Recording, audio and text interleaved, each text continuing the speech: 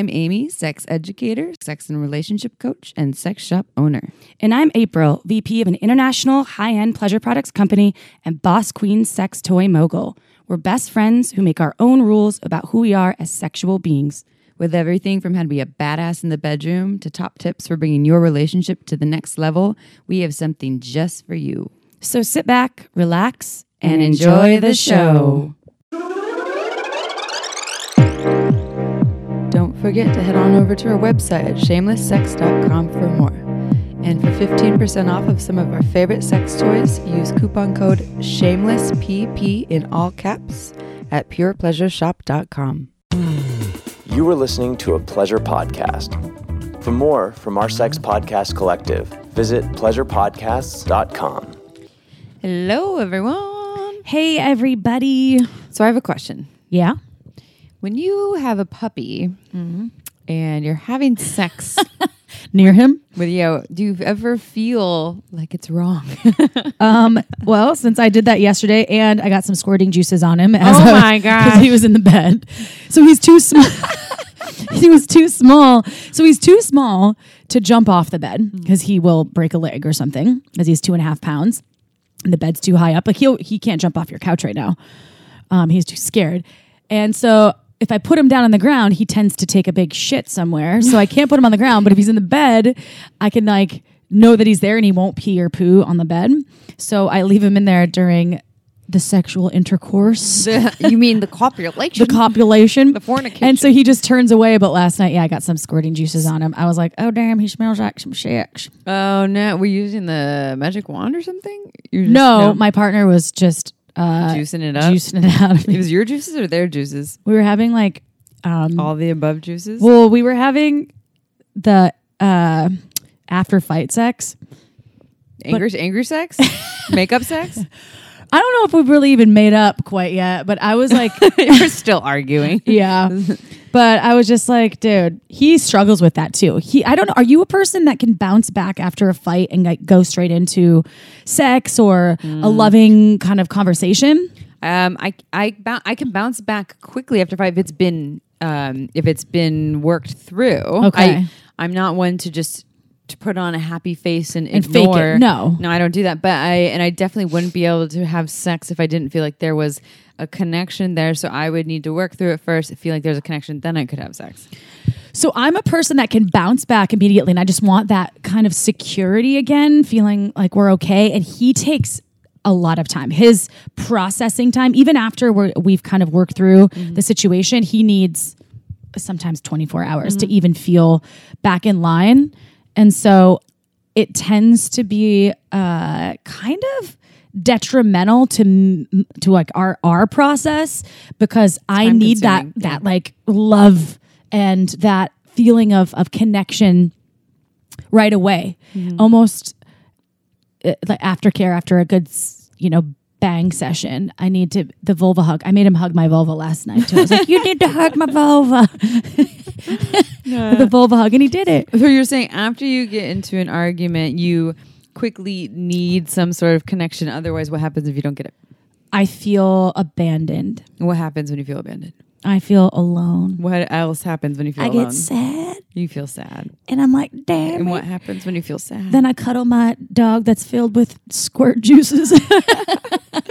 Well, and so I think that totally get it because I also have anxious attachment stuff too, and so that will come up with the desire to fix as soon as possible. And I know that you and I both have that. Yes. And what I have learned from being in a relationship with my ex-partner now of 5.5 years who's highly avoidant, is that I don't always get to repair things as quickly as I want because I'm dealing with someone else's their speed, right, of how quickly they move through and are ready to connect. And so I would say that, because you said that I need this thing, my question be, do you need it from someone else, or is there a need that you have that you can give your system, right, and on my own?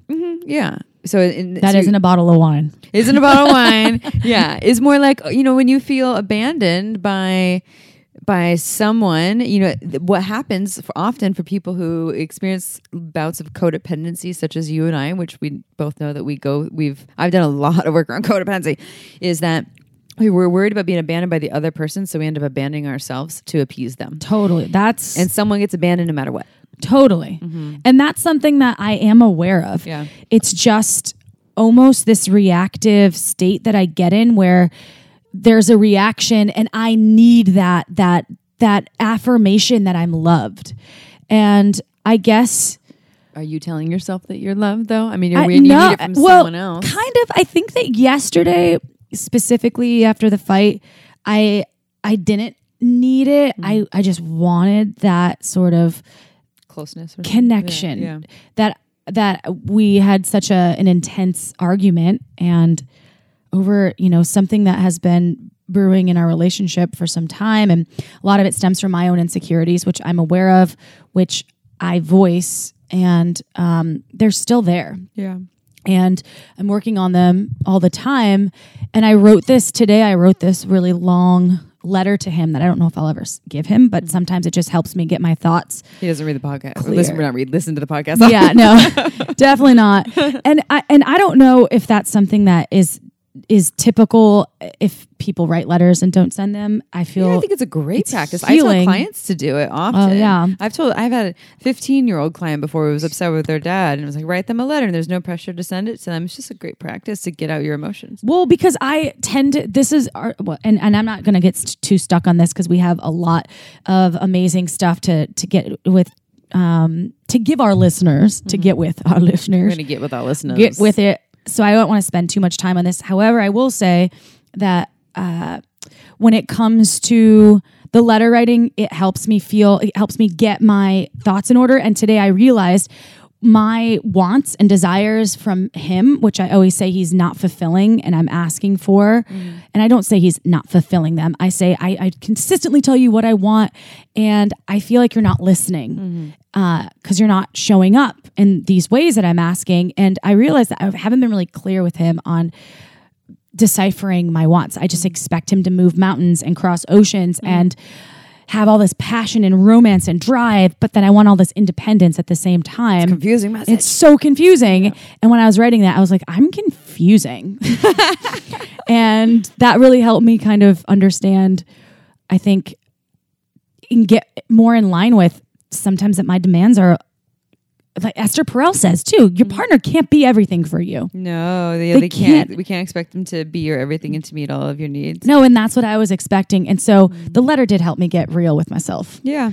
And I think that's smart. And to that practice. And then also when you're feeling here, are you open to just one little tip of advice? Oh, for sure. That's why we're talking about this. And maybe a listener out there will also benefit from my trials and tribulations. Well, and I would say also, when if you're identifying that there might be a part of you that has expectations for your partner to meet all of your needs, and that you have a need for them to show up in a certain way when otherwise you feel sad, abandoned, etc.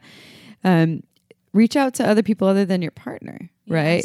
Yes. Like when you're because you're saying I need someone else to show up for me so I don't feel alone. Why is it that your partner is the one that always has to assist you in not feeling alone? I know you have a puppy now, so your puppy can do that, but you have friends and family and people that love you. This is something that I'm working on. I really try to self-soothe, which is something that hasn't necessarily been something that I've done consistently when I'm in a state of total what's the right word? Chaos. When my life feels so chaotic. So self-soothing is where I don't want to feel like I'm a victim. I don't want to feel like I am on my own, but I think self-soothing is something that's important. And last night, I think it would have turned into a bashing session if I would have reached out to someone. About him? Yes. I don't know, though. I will have to say sometimes you just got to bash, man. I know, I'm a fan of it sometimes where, and not like, and I would start a good bashing session with, hey, can you just hear me complain about some shit for a while? Like, I just want to complain. I'm having a really hard time. Do you have space for this? It doesn't mean I don't love this person. It doesn't mean I want to leave them.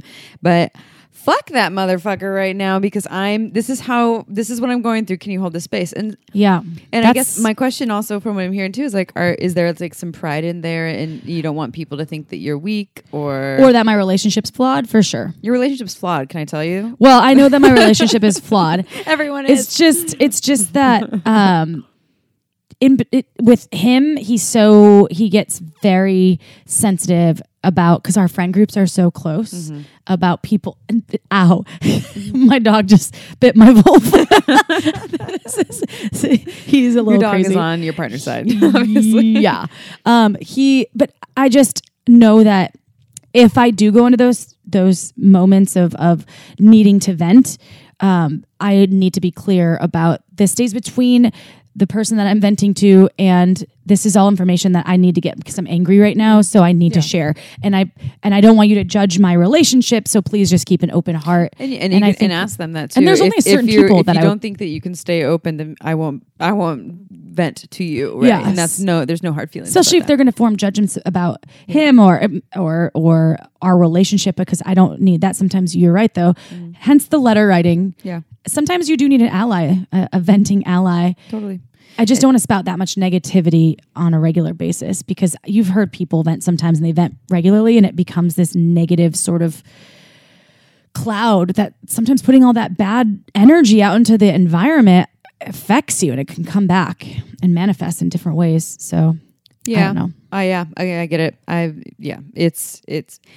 think it's a important practice though not to bottle everything up, and the self-soothing thing comes with often the self-sufficient mentality that I can't rely on anyone else, so I have to do it all on my own, which is a protective mechanism of its own. And that's how I am in general. Yeah. So which is your work and a gift as well. So enough about me and my fucked up life. All right. Well, you know us.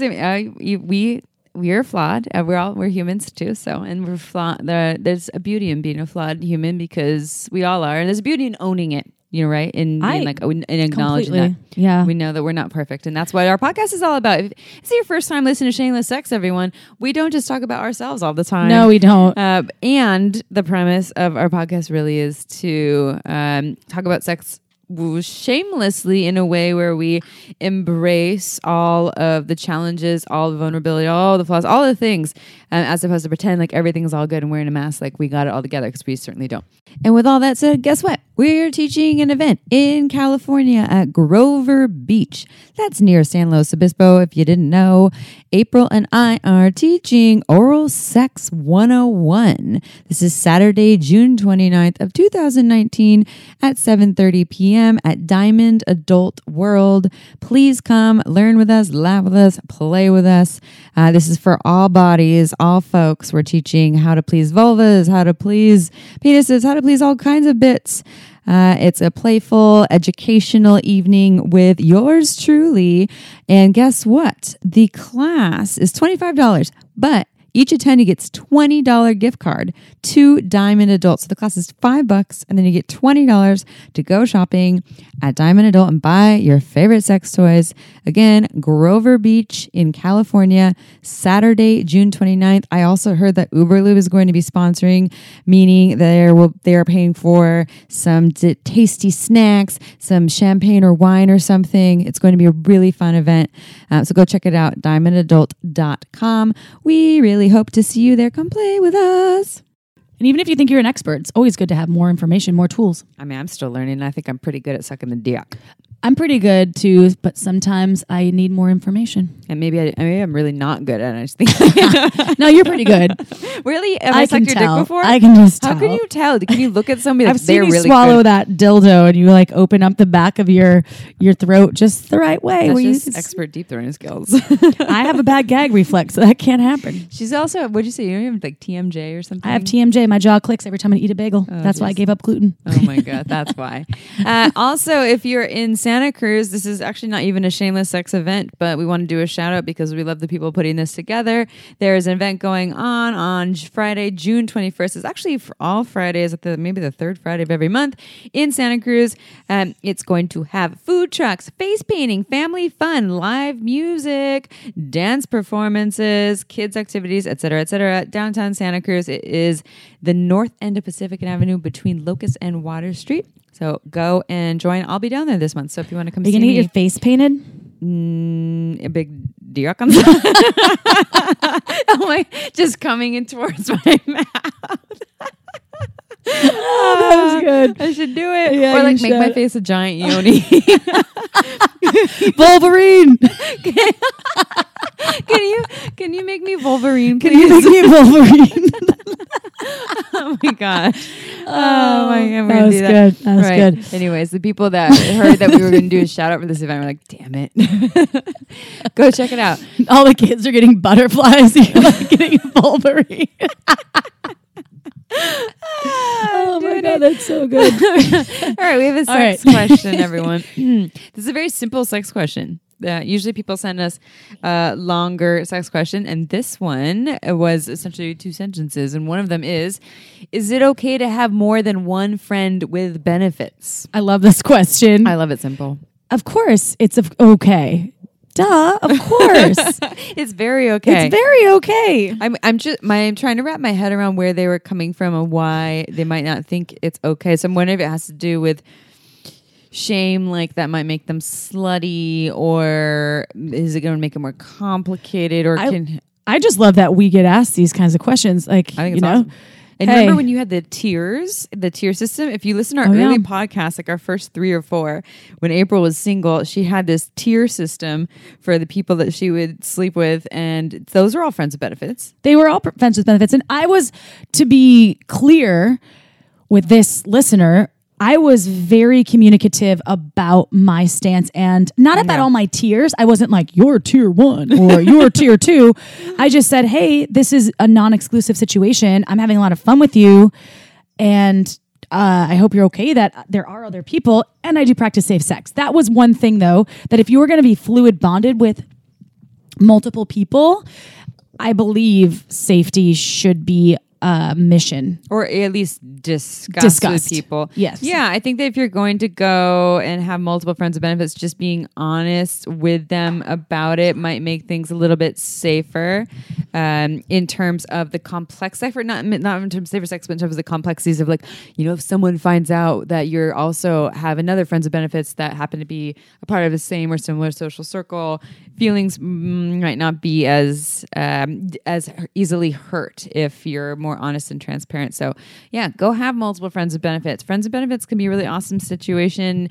I've had friends with benefits before, and it's been wonderful. And go listen to the episode we did. It may have been episode 5 with Reed Mahalko about casual sex. Oh, yeah. If you're concerned about how to keep it casual, go listen to that episode. I was breaking all those rules when I had my tiers. What does he say? Like no summer parties? No breakfast the next morning, no couples trips. I was doing all those things. I think he even says, like, to keep it simple, hang out with them only like once or twice a month at the most. And so it just depends on what your intentions are. But yeah, go have multiple friends with benefits. Be awesome and have fun. I was remember when I got that text message from one of my tiers girlfriends when we were in Utah? Oh, geez. And you were like, you need to be. And I said, why don't you ask him these questions? I'm confused. We're just hooking up.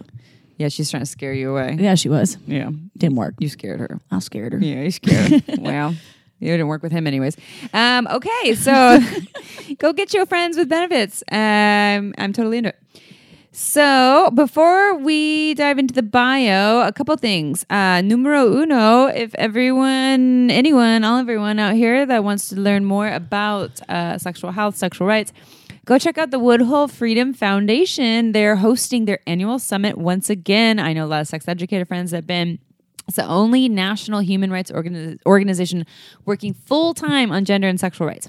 So it's a 4-day event where educators, researchers, content creators, and activists come together to share information and advocacy tools to protect the fundamental human rights to express our unique sexual and gender identities. You know that's important to us. So far, the podcast world hasn't been affected by all of these SESTA, FOSTA rule things, but there's there's really cool stuff happening too. It's 4 days, obviously, like Amy said. There's workshop, there's different events, I think there's even like a smut slam. Yeah, sexy evening events where they do a smut slam. It's a sexy storytelling competition. Ooh. It's a place to network and to learn. Oh, and Joan Price is going to be there. We're doing an episode with her soon. She wrote a really great book. Yes, and she's doing a talk there with Jessica Drake, who's an educator and porn star. And so there's all kinds of stuff. So go check it out. It's the 2019 Woodhull Sexual Freedom Summit. It's going to take place August 15th. That's 2019 through the 18th in Alexandria, Virginia. Get your tickets now at woodhullfoundation.org. That's WOODHULL foundation.org. And Amy, you can't put a price on education. You can't put a price on education. It's the gift that keeps on giving, especially when it comes to social justice and, I don't know, sexual advocacy. This episode is with River, who we've talked about, who I've been doing some vulva mapping sessions. I've known them for a number of years. And they are, I'll read the bio, but there's a sexological body worker, a somatic sex educator, etc. And a lot of the work that we do, we've talked about, they use castor oil. And I actually had someone message me on Instagram saying, is castor oil, you said it's a good lube. Why is it a good lube? I was like, oh shit. Oh, no. And I responded to them. Okay. So I want to let everyone know, if you've heard us talk about castor oil in these sessions we've been receiving in vulva mapping, castor oil is not a lubricant. It gets very, very sticky. It is thick. Yes, very thick. It's an oil that you use specifically for massage. Remediation. And remediation is good for healing and inflammation of the skin. So like for my vulva, I actually have some pain in certain spots. And so either sexological body workers, or I also bought my own castor oil to start doing remediation, where I'm essentially massaging the areas that have pain. So not a lube. You want a really good lubricant, go with Uberlube. You've heard us talk about this. So Uberlube is for sex. It's for self-pleasure. Castor oil is for healing and remediation of your body. So Uberlube never gets sticky, long-lasting, has no flavor, no scent. It is in a beautiful bottle. It's good for all kinds of sex. There's like 500 doctors on board in the U.S. alone that are recommending it because it also has vitamin E in it, which helps moisturize the skin. It's a silicone-based lube, so it really never does get sticky. It lasts as long as you want it to. It's amazing lube. It's some of the best. And I've tested a lot of lubes. We know our lubes. But again, castor oil, not a lube. Uberlube, phenomenal lube for all kinds of sex. Go to uberlube.com. And if you use coupon code shamelesssex in all caps, you get 10% off and free shipping. Go check that out. And if you have inflammation, go check out castor oil, which I don't really know. Google it and get organic castor oil. That's what they say. And then lastly, we got our good old OMG Yes. So OMG Yes, my mom just accessed the the second season. What did she think? She's still in review, but she's amazed so far. So far, I've watched, I think maybe 5 to 10 of them. Oh, really? I think of season 2? Of season 2. Good job. I can't remember because it's been over. It's always open. The tab's always open on my computer. And sometimes when I'm just needing a break from work, I'll just check out some new tactics. I'm going to learn some things. It's so cool. Yeah. I love it. So OMGS is an online program that is research-based. It has videos and lots of information on all kinds of pleasure. Season 1 is all about external vulva pleasure. Season 2 is about internal pleasure. And they are tasteful videos that show you all these different techniques on which you can try on your own body or on another body. So if you're someone that wants to enhance your orgasmic experience or potential or try new things, great option. If you're someone that wants to learn how to touch another body, also a great option for you. We are huge fans. If you go to omgs.com/shameless, you get $5 off. So go check it out. Are you ready for a bio? Yeah, I'm curious to learn about River. April was not there for this recording, but April has experienced what we talk about on this podcast. Apparently, we've been talking a lot about all of this vulva mapping and sexological body work, and we are not sponsored by them in any way. We just believe in it. Yeah, whoa. We totally. Whoa. What do you say when you're a kid? Like, Jinx. You owe me a Coke. Jinx. Jinx. Double drinks. I never drank Coke. I drank Mountain Dew. You owe me a Dew. Ew. It's gross. Okay. We're not sponsored by Mountain Dew either. Yellow Fab. Gross. Okay, so River is an SSEA certified somatic sex educator, IASHS certified sexological body worker, and attention and trauma release exercise practitioner with a private practice in San Francisco Bay Area. Ohlone territory. Their work is dedicated to supporting the reintegration of the erotic body after trauma with scar tissue remediation, body-centered practices, and the discharging of stuck emotions and tension held in the tissues of the body. River creates a non-judgmental and safe space for queer, trans, non-binary folks and women to explore their boundaries, desires, and pleasure at their own pace. River is also the creator of the Erotics Art Project, an online and in-person community project that celebrates the creative and erotic body of queer, trans, and non-binary artists and activists. They believe that celebrating our bodies and desires give us the freedom to lovingly and joyfully meander through the glorious depths of our erotic and creative worlds. Visit the Erotic Arts Project at theeroticartsproject.life. And to learn more about River's offerings, visit riverdrosera.life. That's RIVERDROSERA.life. Shall we dive in? Let's do it.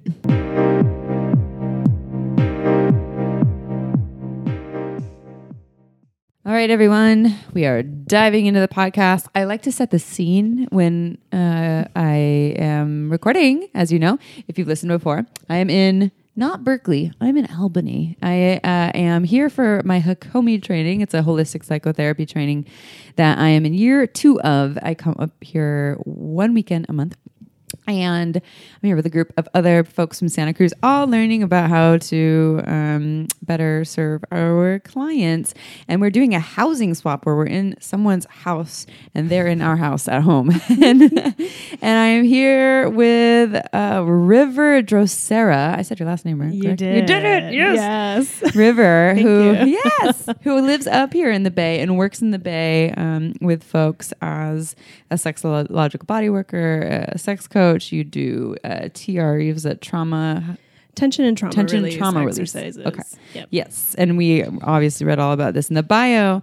But this is the perfect opportunity. I know once again, April was like, you're recording a lot of episodes without me. And she wasn't upset about it, but I was like, well, I travel and I know people, places. And so I go and I record with them. So as I like to do, shout out to April. We love you. Yeah. And I don't know if you've met April yet. I don't think I have. Okay. Yeah. All right. Boo. Well, April will listen and April shall learn. So, but this was just perfect. And this is also perfect. And I want to start with this piece because on previous episode, I have already, actually 2 probably by now, I have talked about doing sessions with you. Mm-hmm. I've been coming up here and doing sexological bodywork sessions with you where you're my sexological body worker. Mm-hmm.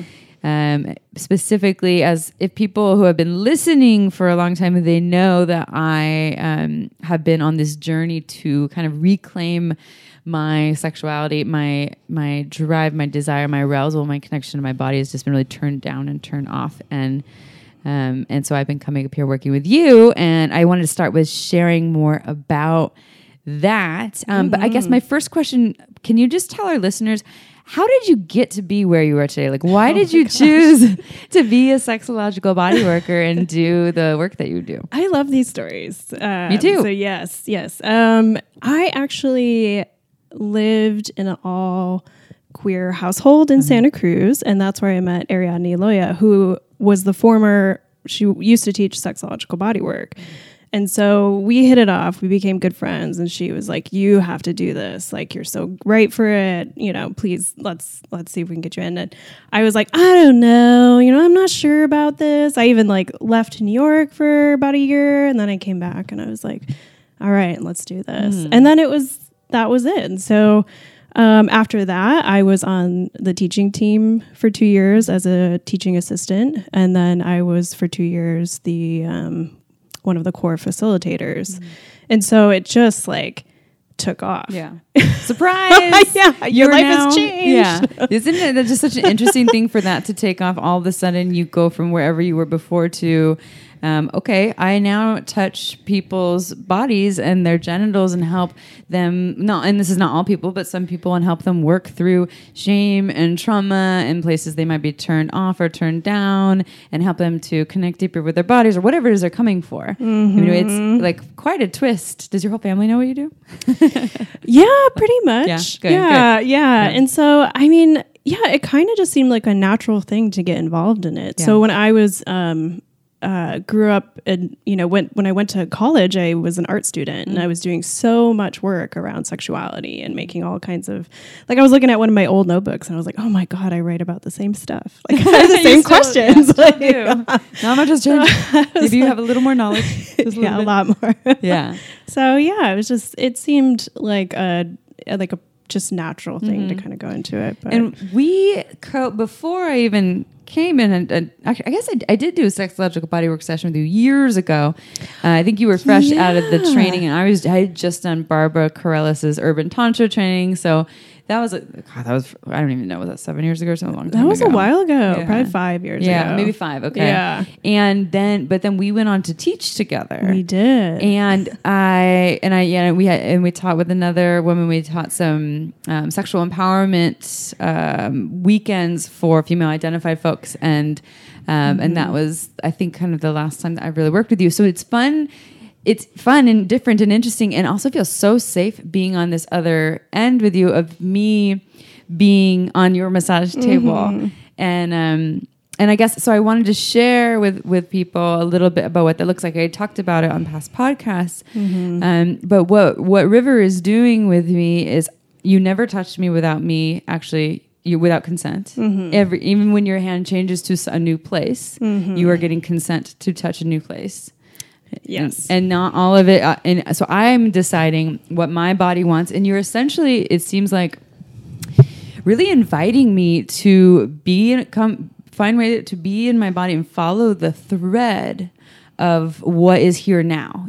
And so what sensation, what emotion, what feeling, while creating safety in that. And through that, I saw that by following all these very small, subtle threads, that it went to these places that I've been completely missing. Of like, oh my God, there is arousal in here, or there is sensation here. And maybe it's not like a 10, not an mind-blowing orgasm, muscles contracting, but there are these things that have probably been here, but I've been so stuck in the what's not, or in the looking of something really big, that I've completely blocked myself to the point where and I think there's other reasons why I feel kind of numbed out too, but anyways, is this common for what you see with people, that they come in, and also the feeling I left was like, I'm not broken. Do you see this often when you're working with folks? Yes, absolutely. I mean, what separates our work from, like, let's say massage therapy, is when you go in to receive a massage, you lay down on a table and something is being done to you. Yes. That's fine. It's totally great. Yeah. But when you go see a sexological bodyworker or somatic sex educator, we do a ton of consent work and boundary work prior to. And so really, like, when people are like, I really want a huge, orgasm, or I want to do vulva mapping, we really take our time. And so part of that is doing, we call it the bossy massage. Yes. And so you're telling me how you want to be touched. And so I'm not making any assumptions. I don't know how you like to be touched. Only you do, more than anyone. And so I only do what you ask, nothing more, nothing less. We practice that. And so then that you are essentially in power. And so that you get to ask for the touch that you want, and that you're getting it. And you get to take our time. And so we can do things like holding and like really slow down like that. Like, I'm obsessed with slowing down. Yes. It's the best. It's so, and I think a lot of people often aren't experiencing it, even with their own self-pleasure, or when the touch from other people is often isn't what is practiced. Yep. And it's so fast. And, we have a desire for something. I want to feel, more in my body. I want to feel whatever. And we want it now. But like, if you really want that, the slow part is where it's going to happen. And so really taking your time. Yeah.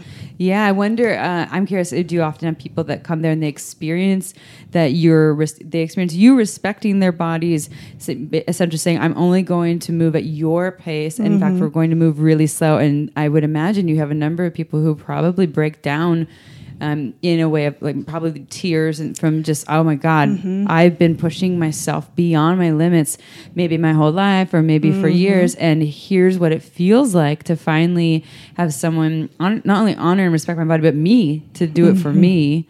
It's powerful. Yeah, it's huge for people. So definitely a lot comes up around it. And people do often have emotional reactions, because maybe for the first time they have someone who is really asking for what they want. Mm-hmm. And then that can even be really scary of like, I've never been asked that. I don't know what I want. Yeah. Okay, well, let's find out. You know, let's take our time. Yeah. Yeah. And what you'll say too is if you don't know, if I didn't know what I want, you'll just be present, right? Yeah. I'll just wait. I don't have to make up something. And I saw the distinction in my being of like, what came up for me in there was that this realization that, here's that thought of I need to be doing something. You know, that kept popping up for me. But because it was a pre-negotiation situation where I was not going to be giving to you or touching you, I was able to work with it. But I saw how often that story pops up there and gets in the way. And it just was so much was available when I didn't need to do, when there was no rush for me to know what to do. When I knew that there was permission to just slow down and listen, and I just all these little subtle things, and I was blown away. And it's pretty hard to blow me away these days, considering what I do and all the things I talk about. But I was just so not only empowered and left there, feeling so alive. And honestly, I do. My listeners who know that I just ended my 5.5-year relationship, I think that the empowerment I actually got to finally choose me, we had so many rounds of us getting stuck in these patterns, and I finally was like, I need to stop doing this by choosing me. Honestly, the insight came after driving away from your session, and I don't think it came from you because the touch you were doing at one point when we finally got to the genitals, I remember you holding kind of the bottom part. What is it called? The fourchette. It was the base of my vaginal opening. You didn't have a finger inside though. It was still external, and so it was just kind of on like the bottom part of the vulva. And your finger was just staying there. And through that, I remember seeing all these, like your finger there, and I could feel my G-spot like filling with fluid, and just like, oh my god, my pussy's pulsating. I haven't felt that in forever. And so it's not that insight came about what I needed to do there, but I also had some tears in there that was released when you were touching around my breasts that I had requested for you to do, and it was on the drive home. So I guess I'm saying that there's releases in there happening that I didn't have a story of what I was releasing. I didn't really know, but it felt like it cleared out something that I didn't need to have a story for then. You know, would be in my head, why is this? What am I clearing out? What am I crying about now? I didn't know. I was just doing it and feeling it. But it cleared out something so that when on my way home, I could come into clarity. And that was super powerful. So I'm just like, I'm so excited to like have more sessions to see like what else happens. Unfolding. Yeah. It's super exciting. I mean, all that we did, I mean, that was you. It was what you wanted. And so you had an opportunity to really sit with your body and to ask, and the wisdom is already there. Yeah. It's gonna, if we just pause and listen, it's gonna say something. Yeah. Yeah, I highly recommend this to everyone. So we would talk about somatic sex education. Sometimes some people don't really know what somatic means. Okay. So can you describe a little bit more of what that is to our listeners? They've heard it before, but they still might not fully understand what's the difference between that and just like sex education. Yeah. So somatics, the word soma is a Greek word, and it means the body, but it's not separate from your mind. It's not like, oh, they're two different things, or the body is like an object. It's your experience in your body. So that's the root meaning of that. So we're talking about everything. So this includes your sexuality. And so somatics is a practice of getting into your body through various exercises, getting in touch with your sensations, your felt sense, and seeing what it is that you really find pleasurable and what you like. But, so there are somatic fields that don't deal too much with sexuality. And so this is kind of where our field is able to come in. And so we're trauma informed. Some of us have done a lot of work on, or taken extra trainings with trauma. And so, really the basis for transformation and change is always going to be in the body. So we don't not in the mind. We don't deal with stories, although, people might want to share them, but we're not therapists. So we don't really like dissect that in any way. And so what you were describing happens often where people are like, there was no story. There was nothing that was attached to it. It was just my body was doing something. Something was moving, something was shifting. I was feeling, Yeah. And so, that, like, we get a chance to slow down. We get a chance for the body to really be able to talk about how it feels in in its sexual realm also. And pleasure, and like, or reorienting to pleasure. And doing various exercises to get in your body, and also like consent and boundaries, these things that we do, it's we can read about them all that we want, but when we put them into practice, when using our bodies, or like, that's when it lands with people. They're like, oh, I get it now. Like, there's so many more like aha moments. You could talk about trauma, we could talk and learn about it, but when you really are getting in your body and being able to experience it, these are like the moments where change happens. When I on this podcast, I talk about sex all the time. I'm just like, I'm working on my things again, but I know all the things. I know that if I have a self-pleasure practice, and that if I breathe and I am present with my touch and my brain knows all these things, and that I can feel more arousal, more drive, more aliveness in my body. But my body has a block because of some shit that went down, and where I literally felt myself years ago, and literally felt myself turn down and turn off. And so I understand this. My brain is on board. My body isn't yet. In fact, my body needs... They need to work together, obviously, because my brain needs to get on board and to make these choices to take this route and this path. But until my body really feels it, it is not... It's not in me yet. I don't trust it. I have an idea of it. So I really believe, like, the body really is the way. And yet we live in a society that is like so conditioned to run away from the body and to not feel from it, because feeling can really hurt. Yeah. It can be scary. It can be uncomfortable. And so really, like, what I love doing is, like, why slowness works is that you get to titrate. And so you get to kind of come up to your body, start saying hello. If it starts to get overwhelming, we pause and wait. So we don't, like, keep overwhelming the body. We can take our time and sort of, what's this? So that because when we do come into our bodies, we experience things, all of a sudden, grief around, like, what's happening to the world and all these things. Like, I can feel it, but you also feel more connected to humans. You feel more connected to the earth. And so there's a wide range of emotions that can come up, but what we're teaching is tools to be able to support that as it's happening, so that you don't feel overwhelmed and shut down again. Yeah, and you're speaking to that aliveness that comes, and part of being alive is discomfort, is sadness, is pain, is anger, is all of those things. And where I think we're conditioned to run away from aliveness, because aliveness can mean really hard stuff. Yeah. And when it comes to sexuality, I mean, that, in my belief, is it runs at the core of all of us, and it's the easiest one to hurt and to target and to shut down.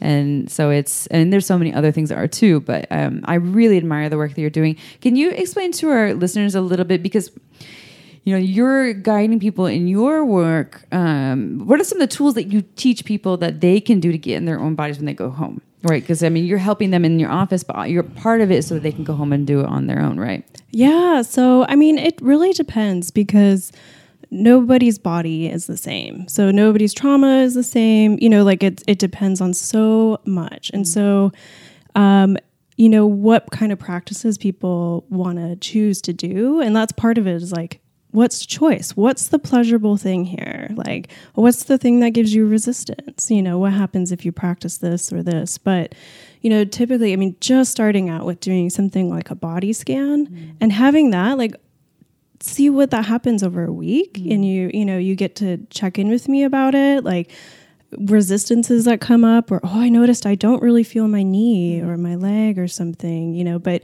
that is the first thing, because you're just orienting yourself to your body. You're saying hello after maybe a time that you've never done that before. And I just as you say that, I loved when I was in your office that one of the first things we did was the tapping of the body. Yes. And you said, don't forget to tap your genitals and your butthole. Yeah. And I was like, that is awesome. No one has ever told me to include my butthole in any sort of body scan or this is a tapping over the clothes to connect everything and wake it up. But I love that. I was like, oh yeah, don't forget these parts, including the internal Yeah. part that I can still touch, but I just ignore every time I do a body scan. Right. So you don't think about that. You're like, oh, I just skip right over the pelvis and like go right on up and check in what's going on in my belly. But like, you know, what if you really slow down and you just sort of look, you know, scan in your brain, like, what is happening in my genitals? Do I feel sensation there?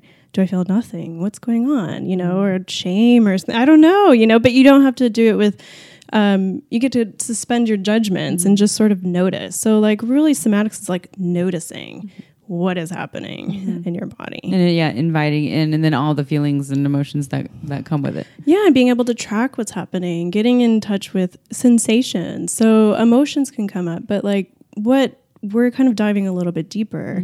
So getting in touch with the body means we're talking about sensations. So like earlier, I felt really anxious. Like, you know, I'm going on the podcast. Oh God, I'm probably going to forget everything I ever know. But like, you know, so to describe that would be my chest. It's in my chest. So location.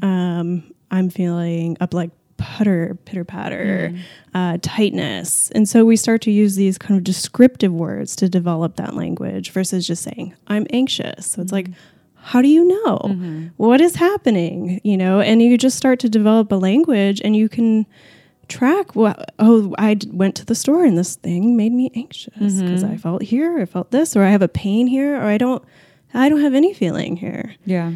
So, and the thing that applies to sex in so many different ways. I mean, one, if I'm feeling all these things, like I'm feeling anger to, you know, at my partner, or I'm feeling anxious about this thing, and then I go and try to have sex right after, of course, it's going to affect sex because there's this thing that I'm maybe not tending to, this part of me. But also when we refine the skill in tending to our body and our emotions and, you know, the sensations in life outside of sex. This is why we often say, if you want to get more connected to your body or have more connected sex, start a meditation practice. And it doesn't have to be sexual, but you start these things like you're talking about, a body scan, and having these practices where it becomes more default for you to connect to your body in that way, then it will carry over in sex. And what you're saying is include your butthole in your genitals. Yeah. Don't forget. Don't forget that. They're a part of your body. Yeah, I like that one that we did. So I think we started the toes tapping, and you tap with your fingers every part of your body, making your way all the way up. Yeah. Don't forget your genitals went all the way to the top of the head. Did we go back down again? Or I don't know. We didn't. Okay. So that's something. Yeah. So if you're at home and you're like, how can I start doing this? That exercise is actually from Peter Levine, and so I love it. So Peter Levine has this book called Healing Trauma, and what I love about it, it's like really a easy, simple book. Like, and that it is well written for people who are like just getting started with this. Like, I totally recommend that. And in the back is a CD of exercises. So part of that, and he does it a little bit differently. So, but I can just sort of describe it. So this one, so this is one of my favorite exercises. So you just can start at your toes, and you just tap the ends of your fingers on your toes, and you can get really detailed with it. So like you can really go over your toes little by little. the crevices, though, you had me do that inside the toes. Yes, I remember Don't that. forget. I was like, I would never think to do that. Touch the invitation to touch even the parts that you normally wouldn't touch. Yeah. And you can say something if you want. You can say like, "This is my toe. This is my big toe." You know. Hi, hello, hi, toe. Welcome back. You know, welcome to my body. Here we go. So those are some of the things you could do that over your whole body. So you can really take your time with them. You can spend like 20 minutes doing this and really seeing. And notice too, like you can tap your feet, like if you start there, and then stop tapping and notice the sensation. Like what is going on there? Is it feeling a little tingly? Like feeling much at all? So you can really take your time with this. And so, that's a part of what I do with people in person right away. And then I actually just today recorded a body scan meditation that'll have up on my website for people to be able to just download on their phone so they can just listen to it. So helpful for people who are like, I don't know how to guide myself in this. Yeah. Okay, cool. That's how I learned. I loved it. I have meditations that I listen to from other people. And so I want to make my own that includes our genitals and, Don't leave the genitals out. This is one of the complaints that I've heard in the yoga world is that yoga is about embracing the whole body except for sexuality. Yeah. Like, let's not talk about that one thing. We call it the genital hole. Yeah. It's the it's the thing we don't address. So, we're just not going to talk about it. We're going to completely ignore it, even though it's a huge part of our lives and has, all the anatomy is connected. It's not like the separate functioning its own little world down there. It's connected to all parts of ourselves. So. Yes. Yeah, totally. And there's nerve endings that connect. The vagus nerve, everyone connects to my pelvic floor, runs through you. Exactly. What about, so part of your role that you do is masturbation or pleasure coaching. First of all, does the word masturbation, I heard there was like some old definition that meant to soil one's hand. Didn't have, who told us that? It was who we used to teach with. She said that. When we were teaching, she said she doesn't like the word masturbation because she heard that it means to soil one's hand, which I think is during the whole Kellogg era, when they were literally telling naughty. Yes, and they were like sewing on boys' penises like barbed wired so that if they touched themselves and got erect, that it would hurt them. Barbaric era, but do you use the term masturbation, and what is masturbation coaching all about? I actually use pleasure coaching. Okay, pleasure coaching. Because, when I want to open it up, I want to open up the word pleasure. Mm-hmm. So especially with folks who are not there yet, who aren't ready to touch their bodies or just kind of like, I don't know, not quite there. Pleasure can be anything from taking a walk, and breathing and just enjoying, noticing your sensations, the cool air, things like that, really good food. And so, anything that you find pleasure in. And so pleasure, like following it, where does it go? What feels most pleasurable? And so even just doing that, I notice when I'm practicing that even anything with work related, this way's more pleasurable. Mm-hmm. I'm going to go that way, and then I'm finding more enjoyment of life. So starting it out like that. And, but then also, involving self-pleasure into it. And having that as a practice, your own time. Mm-hmm. This is so with me, yes, we get to practice slowing down, doing all these things so that you can learn, but somatics really, the transformation is through practice. Mm-hmm. So doing an at-home thing, a time that you get to set aside for just yourself. Mm-hmm.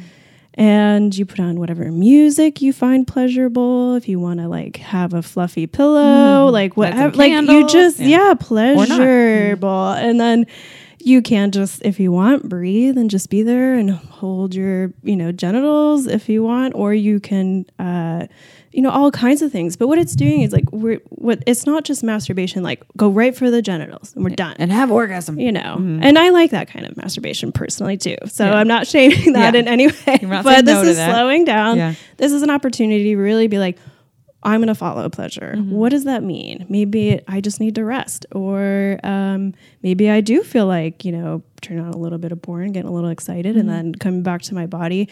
But we're touching our entire body, so it's not just so genital focused. So we teach breath work, we teach slowing down, we teach and you can get aroused and then touch your whole body, and so you're integrating your whole body, and it's not this separate thing. Mm-hmm. Just the genitals only. And we just did, by the time this airs, May is over. So we did our Masturbation May, also known as Self-Pleasure 30-Day Challenge on Instagram for Shameless Sex. And so many people couldn't wrap their head around, because what we asked, the intention of it was to help people to connect to their bodies in a deeper way, because that's the number one request we get from people. We're I'm not connected to my body. I don't know how to get connected. And so we say, you got to create the practices. So the request that we made was using no porn or vibrators, and they're welcome to use it other times. And of course, if they have to use it, we don't want to exclude folks with disabilities. But the intention of that just for 10 minutes a day, and that's it. and 7 minutes a day for 30 days just to see what happens, what you learn, what comes up. People couldn't wrap their heads around it. Some people were upset that we asked not to use vibrators because they're so set on it meaning it has to lead to orgasm. The point of this, and I think what you're talking about, is to check in with yourself and follow the thread and listen. And if orgasm becomes a part of that, awesome, that's a bonus. But to not really have goals, because goals take you out of what is in the present moment, right? Is that kind of what you're instructing people in a little bit? Yeah, I mean, and that's why I like to call it pleasure. Yeah, because there doesn't have to be orgasm to find pleasure. I mean, our entire body is a pleasure organ. Yeah. And so just spending time with that's your practice. And you don't have to orgasm if you don't want to. Yeah. But yeah, definitely, like when we become goal oriented, it becomes harder for us to really stay embodied. We're looking for the thing. Yeah. Yeah. And trying so hard. And your body is like, no, like I can't tell how many times I've like, put a vibrator on my clit and it's like, I'm just like, I am gonna get there. Yeah. And my body is like, get there, but it sucks, Yeah, you can still get there, but I think when I do that, I get there and I can feel amazing for a little bit, but I don't feel this deep connection to my body. Yeah. So I'm not shaming. I love me some vibrators, everyone. Yes, and so I'm not shaming that or shaming watching porn at all. It's just that there are some ways that we can slow down and really listen and connect and see what's there. And through that, and so here's the other thing. I'm aware of this, not having goal-oriented sex and self-pleasure. So I've been doing that, so maybe I haven't been set on orgasm, but I've still been set on big pleasure. I've still been set on feeling these big things that are euphoric or throbbing in my pussy. You have this thing that I'm looking for. And when I was in session with you, I noticed that even just looking for that, even though it's not even goal oriented towards orgasm, it still is goal oriented towards big pleasure. And so I'm missing out on all the subtle things. And I was able to feel it in your office. I was like, oh, holy shit, I've been missing out all of this. Like right now, because I'm following the thread and I've been doing it in this slow way for this long, my pussy is pulsating. It is throbbing. My G-spot does feel like it's about to ejaculate all over the place. All these things I thought I haven't been able to feel in so long are available because I've been looking for the bigger thing. And there's other reasons why, but I've got a lot of stuff. So. Yeah, the big thing can be in just slowing down and holding, and then you really like, there's times where I just hold my hand over my pussy and just, that's it. And you can pay attention what's happening down there. Ooh, this is happening. Oh, that's moving over there because it's constantly changing, but you do get a moment, for the body to just let you know. And this applies to all bits, everyone. You can literally do all of these practices that River's talking about in Sexological Bodywork applies to all folks, all bodies, to penises, to testicles, to vulvas, to other bits in between, to anuses, all the things. So, okay, what is tension and trauma release? I know there's specific exercises, but what are they and how can they help people? Yeah, okay. So tension and trauma release exercises, I'll just shorten it to TRE, was developed by Dr. David Barcelli, who had been working and living in war zones. And so had just noticed like these common threads among humans and how they react, like their actual body reacts. And so we tend to like crouch up and sort of, hold our major organs, make sure that they don't get hurt. And so, but then there's all this like stress and these stress hormones that get activated. What happens afterwards? How do we release this? How do we finish this? And so also at the same time, there's all this developments around trauma and people starting to realize like, oh, wow, it lives in the body. The body holds it. The body keeps the score. The body keeps the score. It's a book, everyone, exactly. It really does. It remembers. It's a very good book. And so TRE is a self-help tool. So people usually come in for probably about 3 sessions or so, depending. I just teach TRE sometimes and that's it. And then the people are done. They don't want to do somatic sex education. But I often really like to start with this because it gives the people a tool. So it's 7 super simple, modifiable exercises that get the shaking mechanism that is naturally in our bodies to start going. And so that shaking. So when people are overwhelmed, all these stress hormones make us either go into fight or flight. And so if we don't finish the trauma response, then we end up like feeling hypervigilant. We have anxiety, we have pain, we have tension. And the shaking is a way to complete a response if needed, or just let go of stress. And so in tension that's held in the body from day-to-day things. But it is a natural thing, and we have completely suppressed it. And I think animals do this. Animals do when this. They get into you see them. They get into some whole little tiff or dog fight or something, and you see them go and shake it off. Yep. Yeah. And so all land mammals do this, including us. So this is a very natural thing, and you can watch any Discovery Channel thing, and you watch them. They're twitching all the time. So they just do it, but it's vulnerable, to be seen doing that, and people start to think, oh, if I'm shaking, I might scare other people, or, so they a certain way to be, shut it down. And that shutting down, you're not giving your body a chance to like complete and release what it needs to do. So these exercises get people, to develop a relationship with that feels comfortable. And so I like to start out there. So we do these exercises that like fatigue our muscles so that they start to shake. Like you've ever been to the gym and you're like pumping iron your muscle. Yeah, like that's it. And so is it a workout too? It's not a workout. No, you won't be sweating. Like I don't need to go to the gym that same day. But and then we have people lie on the floor on a yoga mat with their feet on the floor and their knees up. And so that's kind of the like position. And there's other ways to do it if people need to have their body in a different position. And they get to shake for about 12, 15 minutes or so. But in that, we also teach how to slow it down. So we don't have them doing shaking for 12 minutes and that's it. We have them slow down at least twice. And so at first, people are kind of like, well, I just want to keep going. And it's like, well, we're going to try to just slow it down a little bit, because what you're teaching your body to do is to titrate. And so, and that slowing down, that kind of self-regulation is huge for people. Like for me too, as like somebody who's chronic anxiety, being out there in the world, like that was a huge thing, where it's like, I can like shake for a little bit and I can slow it down. And so there's a bunch of tools that also really helps people develop somatic awareness very quickly. And so I just love to teach it as like the first thing. And then once you get the hang of it, you can just do it on your own. And then as we're doing work together, as you're getting involved, into your body, and you're talking about your sexuality or difficult things perhaps, or joyful things, and you want to shake, you won't be afraid of it, and you'll let it happen. Because you'll have a relationship to that. So this is a useful tool for pretty much everyone who. Yes. But you have people that come with specific trauma, then they're coming for you to help them work through the trauma and want to learn this tool for that, or you think it just applies to everyone for any time that they're feeling that?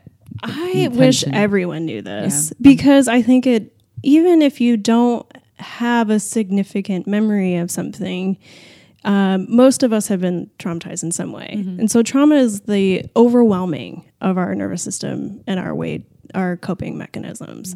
And so at some point, maybe when you were younger, or who knows, and it doesn't have to be sexual trauma. It could be, falling off a bike or something that kind of rattles our system a little bit. And even just with stress, like, oh gosh, work every day and I'm so stressed out, but I can go home and I can shake and release some of this tension. And what people really like about it is that there's not a story that's attached to it usually. So people do have emotions that come up, but it's just the body. It's like a massage from the inside out, and the body just gets to do it for a bit. And so it's like a pressure valve, is what they like say, just releasing the pressure a little bit. So I think everybody can use it. Yeah. I've had some experiences talk about this a little bit. I don't talk about it too much on the podcast, but I have drank ayahuasca a number of times, and in it, I've had these experiences where my body just shakes itself. I'm not meaning for it to do that, but under the medicine, it's shaking for like a couple hours. It feels so good. I just let it do it, and my legs, sometimes they're going crazy too, but my body's like burn, and I can feel it's shaking something out. Like it's shaking, it's doing what it wants to do, and I'm going to let it do its thing. And it feels incredible to give myself that permission. And then there is some sort of release happening in there. So I hear that you're teaching people and they don't need the medicine to do that. That literally people can have their own tools to do it on their own. Yeah, and it's amazing. And to be able to practice it at home and learn about it. So like it is something that you can take with you. And, you know, like there's been moments where I've just been in my car shaken and like getting, you know, I was scared or something, but I, you know, something happened and I was, you know, had to process it. But I was like, okay, this is what I need to do. I don't fear it. I don't feel weird. This feels totally natural and I'm okay with it. And so I'm so fascinated. I wonder if it'd be helpful, just this amount, I'm trying to make this all about me, but I have a thing about night that I really want to work on. Cause when I was a kid, I lived in a big 7-bedroom Victorian house with my parents, and I was scared every night. That's why I wanted a little brother or little sister so that I didn't have to be alone. I always wanted friends to spend the night. Nothing bad actually happened to me at night, except that I was scared and wasn't, I didn't feel taken care of in my fear. My mom is one of the best parents I can ask for, and she kind of had an idea that I needed to be strong. I needed to learn how to self-soothe a little bit. So I could go in their room and say I was scared, but I wasn't allowed to like sleep in their bed or any of that.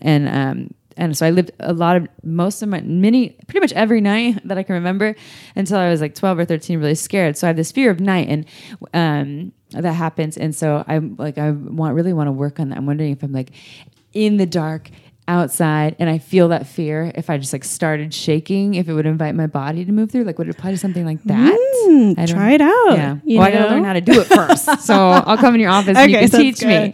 Yeah. And like another thing that I love about it, and that I noticed in my own, practice with it, is because a lot of people start to shake in their legs. That's where people generally start when they're learning about it, and their pelvis. And so, I've had people that I've coached through it, we could talk about sexuality, who are like, oh, I'm using this as a part of my pleasure practice and, releasing tension in my pelvis. But there is like points where I felt turned on, and this didn't just happen to me, but like at 1 week, like my right pussy lip on the outer lip pulsated for like a week, and I was like, okay, you do you, whatever Go you ahead, want, rock yourself, do whatever you want. But I was like, oh, this is happening. This is kind of fun walking around. I don't know why. Yeah. Everywhere you go, there's my pussy just pulsating. Yeah, so people can bring it in because it is, working a lot in our pelvis. And What about scar tissue remediation? I know that you do that in your work, and Dolly does that as well. From what I'm aware of is, and that it's really powerful. And this is specifically now we're talking again to touching the genitals, is where you're not usually doing this kind of work. I mean, not just genitals. Okay. And so, unfortunately, there really isn't a lot of aftercare for people who have had like surgery and how to deal with scars. Yeah. Abdominal surgeries that really like. So how scar tissue forms is the fibroblasts send out a bunch of collagen to repair a wound, and so when that happens, it's sporadic, and so it just kind of lays down a bunch of collagen really quick, and then it tightens, and so our skin, and it can adhere to other parts of the muscles, and then you start to get stiffness. Like if you ever had a scar, you could tell it can be really tight, and so our work is touching that and being able to loosen up and have it be more slidey and glidey, so that it hopefully it's not causing too much stress in other parts or tugging on your body in a way that affects your whole posture.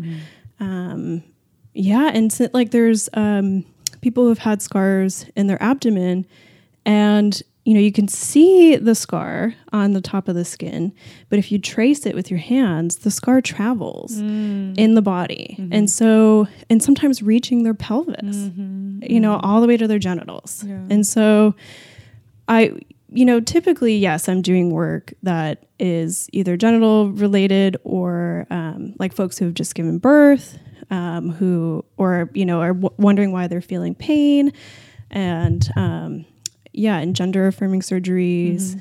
Scars are a part of the human experience. Everyone has them, even if you don't have a visible one.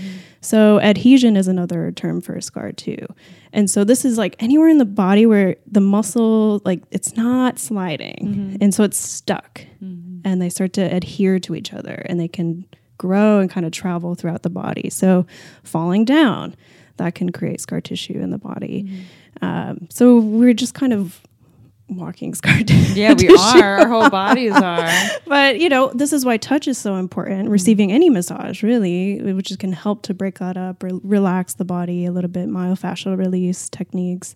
Bring more blood flow there. Yeah. And so, in infections, any inflammatory things can cause scar tissue too. So people who've had chronic infections, like UTIs can cause scar tissue. And so... Oh, like internally? Yes. And so what makes our work as somatic sex educators and sexological body workers unique is that we can work intervaginally, interanally around scar tissue so that people perhaps have more sensation. It can loosen up a little bit, become more slidey-glidey, prevent pain. And also help to reintegrate the body around how the scar came about. So the body kind of creates a new story around it, how it relates to the scar through the healing. Yeah, or like if it was a traumatic experience. So those emotions can sometimes feel held in our scars. Yeah. So, if we're touching them, it can mean a lot for people. So you're touching them, but then you can teach people touch so they can go do it home too. Yes. Yeah. So you would do the touch and then say, here, so what would that look like for them to touch their own scars or areas that are kind of trauma spots in their body? So if you have a scar, and even if you don't, you can always just sort of feel around. Like if you're going to work, if you have a vulva and you want to work intervaginally, and you can feel around if there's any place that doesn't feel like it's slidey or glidey. And so really like what scar tissue remediation is doing is we tend to use mostly castor oil because it has anti-inflammatory properties and it's very good at breaking up scar tissue. You don't have to use castor oil, but it just tends to work the best is what we've noticed. So, but like anything, coconut oil or something, really like very loving touch is going to do wonders. So if you feel a scar, if you have a scar, what I recommend is to get some castor oil. And if you're going to go on any sort of mucous membrane, I would test it on your skin first. So you can put it on your wrist and see if there's any allergic reaction. And then if there's not, after about 24 hours, then you can use it on your vulva if needed. But what I like to do is like genital mapping, I like map the scar. So like touching it, going down, going around it. Is it traveling anywhere else? And sort of just like getting to know it. Because a lot of people with our scars, we tend to kind of just don't touch it. It doesn't feel good. Yeah, it doesn't even exist, and it's a lot for people. So taking your time, being really gentle. But if you're doing any sort of massage on it, like getting a little bit of castor oil and just doing things like circles over holding. You can just kind of stretch the skin a little bit. You can pluck it after a period of time and you'll notice it change. So if you're doing it over time, you're definitely going to notice like, oh, there's a total shift in how this looks or how this feels. I have more sensation here. I have a body worker friend who does Lomi. They live out in Hawaii, and they were telling me that for body workers, like actual just massage therapists who are usually using their hands, the average lifespan of their career is like only 5 or 7 years because it's so hard on the body. Yep. And that she believes, and so what she had to do is start learning to use her feet. So she walks on people and she's absolutely amazing what she does. But you also see her when she's at her home, she's constantly working on her own body. She's on little rollers and balls, and she's not just like doing yoga. She's literally massaging her own body. And she says that she believes that just as equally as she goes and works on other people, she needs to work on herself. And that this applies to everyone, that we all have the ability to work and tend to ourselves, but most people are not doing it, or we're waiting for someone else to do it. And yes, I understand going to someone else, especially what you're talking about. I'm sure plenty of listeners still are like, I hear what you're saying. I don't know how to do it. So yes, it would be great for you to go and have a session or 3 or 5 or forever with the sexological body worker, so that you can have that experience. But then equally going home and doing the practices is so important. It is necessary. Yeah. Pretty much for anything to do with the body is practice over time. I noticed recently I haven't been getting massages and I got injured, and when I went to go get one, my body, it was out of practice of receiving. And so it just couldn't even relax all the way. So I was like, I am scheduling another one. Yeah, I need another one. Yeah. I need to relax more, And so I like your friend, I totally believe that. Yeah. Everyone go all and the time, learn some practice. Yeah. Whenever you can. Even I was noticing too, I'll go through phases where I will be in certain environments, so I'll just let my hands caress my body. I'll be fully clothed, but they just run up and down just because it feels good to feel the sensation. And I'll even sometimes let them go over my breast. And there's certain environments that I'm in where I'm just like, I was at Hakomi and I was doing that, and I've been in plenty of environments where most people just don't do that. There's this belief, I can't touch myself in public, and I'm not like diddling my clit or anything, but I'm still doing something that feels good. I'm following a pleasure thread, and that is okay. And if other people have an issue with that, then we can talk about it, but come to me and talk about it. But I understand, if I was getting naked and touching my genitals in front of you, it'd be a different story. Okay, tell our listeners, because we need to wrap this up soon. What is the erotics art project? You mentioned that you are an artist and you were doing art before you were doing sexological bodywork. What is it? Sounds like you've combined the two. Yeah, I don't know if you remember, but I had a show at Pure Pleasure. Yes. Yeah, and so when I was doing training, the somatic sex education training up in Canada, and I was like a dual student, half teacher, and part of that was doing a project. And I was just like, I like always knew there was something, like I wanted them to be connected. So I incorporated playing with art supplies and being creative with my pleasure practice. And so it was a curiosity. Yeah. What happens, if I do them at the same time? So you're self-pleasuring and doing art at the same time? Or is it like one before the other? How many hands do you have? Okay. Well, you have to get everything set up. Okay. Yes. And it was a little bit of both. So, it depended on what I wanted to do, right? So sometimes it would be, I'd do, 20, 30 minutes or 40, whatever, of just a pleasure practice. And then I would go create something. See what kind of creativity flows through you. Or just what's coming out, and having a sketchbook, having no, no goal for that either. No agenda. Yeah, just here's a sketchbook. It's just meant for play. And so I don't have to make it a masterpiece. It'd be like stick figures. And whatever I wanted to, being weird with it. It was great. And so it just started to develop from there. And so from there, I asked some folks if they would be willing to do the experiment. And so they created some artwork. We printed it out, and we had a show at Pure Pleasure. And so there's there's just the two things are so connected, right? Like creativity and sexuality. Like they're best friends. If the folks who are into like chakras, right? When they say they come from the same place, where the second chakra is your drive, creativity, passion, sexuality, all just flowing out of this one place. And I'm not an expert in this realm of chakra world, but It makes sense. And I do know that when my sexuality is on fire, my creativity is on fire. Yes. I open up all of a sudden, I'm like, wow, all these ideas. I'm just so alive and driven. And when my sexuality is kind of turned down, my creativity can still be alive, but it has less of that like passionate fire that it can have. Yeah. They feed each other. They really do. I feel the same way. I feel like, and especially when I like have the intention of carving time out for both, I'm a happier person. Yeah. You know, because both of these things that I love are being paid attention to. And it's joyful, you know? Yeah. And so you get to make a bunch of artwork. And so that's what the Erotic Arts Project is. And so where do people find it? So it's the eroticartsproject.life. Okay. And so I'll be having some online classes that are going to be coming out so people can practice in their home. And I'm hoping eventually to do another art show because I just loved that. I loved seeing all these like things that people made after wanking. Yeah. It's just like, what do they do and how they felt afterwards. And so well, if you want to come back to Santa Cruz and do it at Pure Pleasure, we will host you. All right. So, okay, how can people, so that's for the Erotic Arts Project. So you offer, if you in the Bay Area, you're in Berkeley, you have an office here.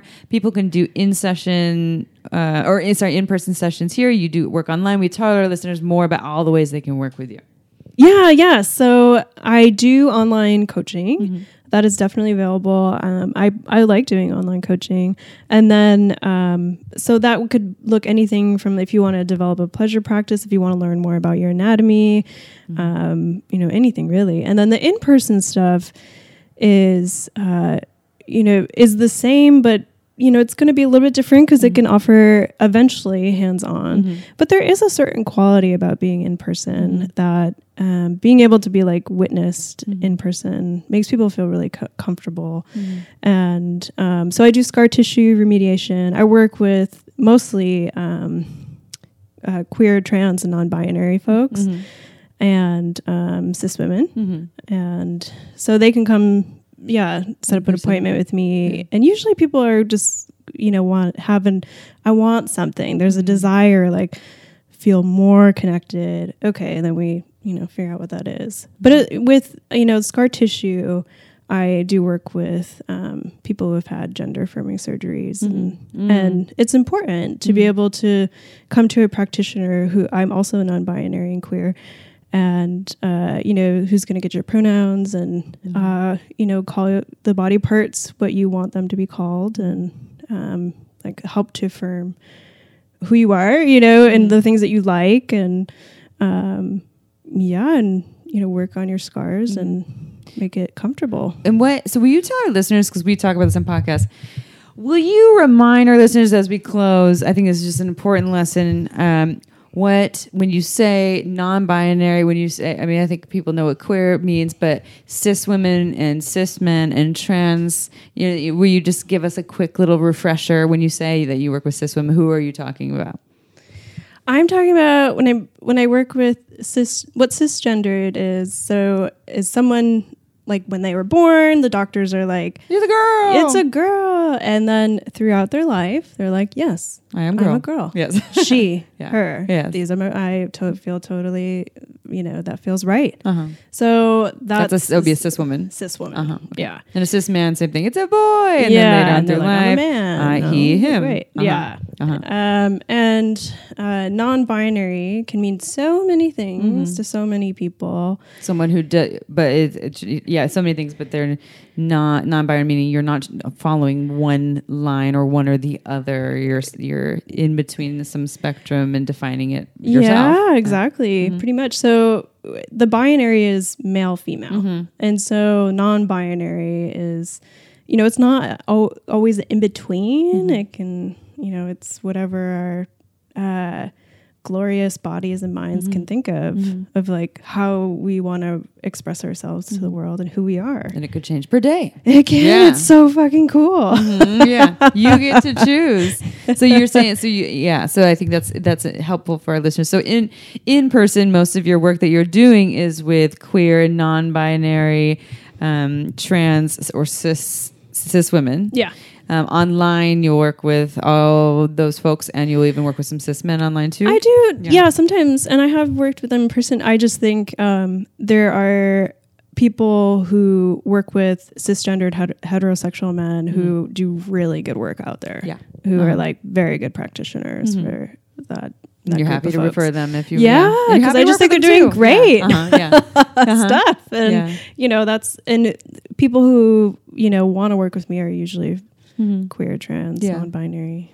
Well, and I knew I'm not queer, trans, non-binary, but I knew I needed to work with someone else who also owned a vulva. Yeah, that was important for me, and I got one. And we did at that time. We don't have anyone in Santa Cruz that I knew of that was a sexological bodywork worker who owned a vulva. So without that, and it just felt really important to me, and I'm sure at some point I would be comfortable working with someone who owned a penis, but that's not where I was at. And so I think that was I was really grateful for that. And you used to live in Santa Cruz. Yeah, I did.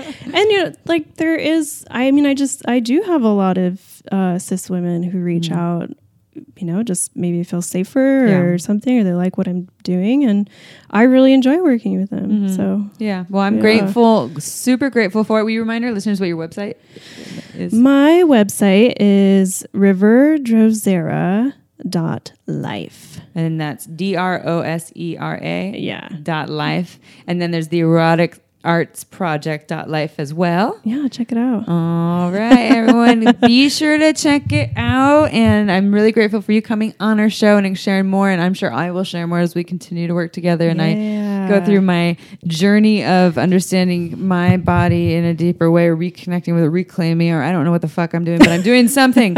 Something's happening, and I'm not set on being what it once was, but I'm set on it becoming mine again, whatever that is. So everyone go check out riverdrosera.life. We love our listeners. And yes, and if you haven't read a review about us, please go onto iTunes and write us a review. We love 5-star reviews, but if you don't love us, then we understand why you wouldn't write a 5-star review. Hopefully you do. And we listen to feedback. Don't be afraid to email us at shamelesssexpodcast@gmail.com. If you have suggestions on how we can be better, we pay attention to that and we read all the reviews. And lastly, you've heard us talk about Margins Wine. We love Margins Wine. And if you're a wine fan, you can find out why we love it so much. It is delicious wine made in Santa Cruz by a local woman, locally owned and operated one-woman show, delicious organic raw wine. So go to marginswine.com, check it out, get on her newsletter list, and I will leave you all with that. As April would say, ciao for now. Bye. Don't forget to head on over to our website at shamelesssex.com for more. And for 15% off of some of our favorite sex toys, use coupon code SHAMELESSPP in all caps at purepleasureshop.com.